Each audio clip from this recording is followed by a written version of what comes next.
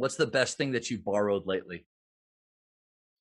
The best thing that I borrowed lately was, I would say it's going to be Socrates said that wisdom is in simplicity, and simplicity is sophistication. So I borrowed that from ages past, and I've tried to cut every email in half, every text in half, and every piece of advice in half.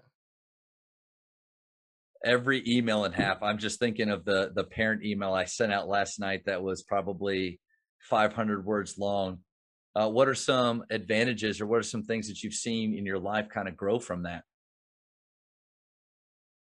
The greatest one is time. As all of us kind of dream of winning the lottery or becoming a millionaire, Mm. and we think of millionaire in terms of dollars and cents. And I'm attempting, it's hard in our society and culture today, but I'm attempting to become a time millionaire. And so that's been the greatest benefit because when I have that more time, oh my goodness, I'm able to create more, serve more, love more, be more present, be more healthy. So that's probably the greatest thing. When it comes to coaching now, which is I think what will a lot of coaches will really be interested in, the best coaches that I've observed speak the least. Mm. So the most beginner coaches will be constantly giving concurrent feedback. Get out of the corner, pass the ball to Davey. Davey, drive to the layup. Constantly, right? Whereas I watched Greg Popovich coach, and he was quiet for 20 minutes, Yeah. just observing. So how does it apply to you as a coach? Observe more and speak less. Beginner coaches can see all the mistakes, but the expert coaches identify the keystone habit that Mm. if they coach that one keystone habit and simplify down, will then have a cascading and domino effect to improve so many mistakes. That's where expertise comes. It's not in identifying problems, it's in correcting the right ones. I think that'll be a great impact, or what it'll challenge coaches with is okay, for my offensive philosophy, I have 19 principles right now. I have to streamline and become, like you said, simpler with it. It'll help our coaching, but I think that'll be a challenge for some at the beginning is doing less, saying less. Oh, I mean, because it feels like you're lazy, Mm. right? Because oftentimes coaches they care the most of the entire team, including the players, and they're like, why does everybody care? And so they show they care by how animated they are on the sideline or how much they can fill the gym with their voice. And one thing that I attempt to coach coaches into is show you care about how you prepare. It's less visible, but Mm. if you're doing it because you are truly competitive, you'll care about the impact and not what it looks like to others. I mean, so many parents or novices in the game will see a coach sitting on the bench and misinterpret that as in they aren't coaching their team. That's right. And right, Yeah. and you have to fight against that because really that's just a status play. Like you can either play status games or you can play winning games. And if you're always playing status games, you'll never truly win. So you probably wouldn't like some of my clips where I'm defensive sliding down the sideline. So I won't send those to you, Well, but hey, I here it is.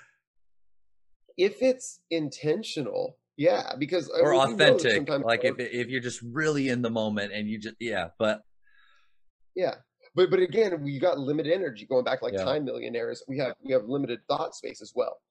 And often, not always, often when the coach is contesting a three in the corner from out of bounds, they're probably not thinking three plays in advance, right? That's And so like right. that's like picture Brad Stevens. Like a novice could watch Brad Stevens and think he's not passionate about the game. But anybody that knows he's passionate about the Yeah. game, but he's thinking 10 plays in advance. And it's just another level. And we got to create space for that. So like I love it when coaches have notebooks out at practice and they're writing things down. And what I always tell coaches, just try it for one practice. When you see something, write it down, and make sure you write three things down before you say one thing. Hmm. That's a simple way to simplify, right? Because then you're prioritizing. So like when the English word priority was first introduced into language in the 1500s, it was singular. There was no such thing as priorities. A priority is singular. And so going back to your 19 things in your offense, it's not bad to have 19 teaching points, right? But what I think you need to know, or every coach needs to know, and every player in your team needs to know, is what's the most important one. Yeah. Because if they don't know the hierarchy of those 19 things, they might give them equal attention. And Right. that's what happens if you look at a coach's practice plan, right? They've got 19 things that they care about as a coach, and they give them equal attention, whereas they don't have equal impact. So simplicity equals identifying a priority, and that priority might be different for your offense and your defense, or the Mm. day, or the season within your season. But I think that's what simplifying is. You said something a second ago, and I've heard this from a bunch of coaches about the perception of the parents. And I think so. My question is we have to do our best through communication, through meeting with them. So, like our team's culture, if only our 15 guys know the culture and live the culture, but there's no carryover at home, there's no connection at home, those parents don't care. They don't care about all the things that it's all that what they see and perceive. So they're at a game and they see us just sitting and taking it in more, less active, but that's what they're used to. How do we help connect them to, listen, I am not just sitting over here collecting a paycheck, I'm actually doing a better job for your sons. Yeah, that's a really good question, and that's part of why I think you're so good at this. Is you bring it down to application really, really well. Let me answer two ways. First way, I don't do much training of players anymore, but there's a family friend that I was training recently. He flew out from New York City to spend a week with me with his dad, because he's going into high school and he wants to play college basketball. So we set out a blueprint. He and his dad came out for a week. Most trainers will have the parent on the sideline filming with their cell phone, and they'll put the kid through the workout. I said very little to the kid that I didn't also say to the dad. Hmm. Because here's what I know, and it's what you know, is when they leave and go back to New York, it's his dad that's going to be in his ear. Yep. So the dad thought I was training the kid. No, I was training the dad. I was training the dad because the dad had a, a perception that this was the way that was wrong.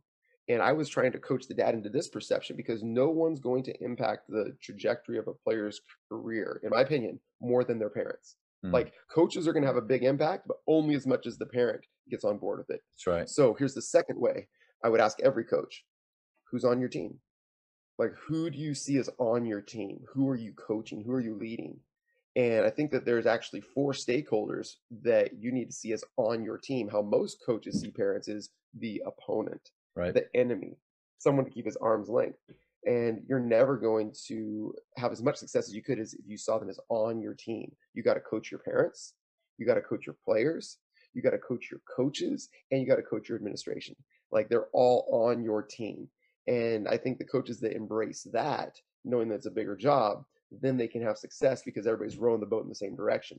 If you're not rowing the boat in the same direction, it's hard to go anywhere.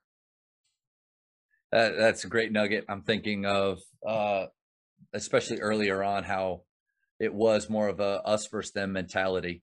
But the more that we can bring them into our culture, that's why I've always been amazed with the connection that players and parents have with their select programs and select coaches.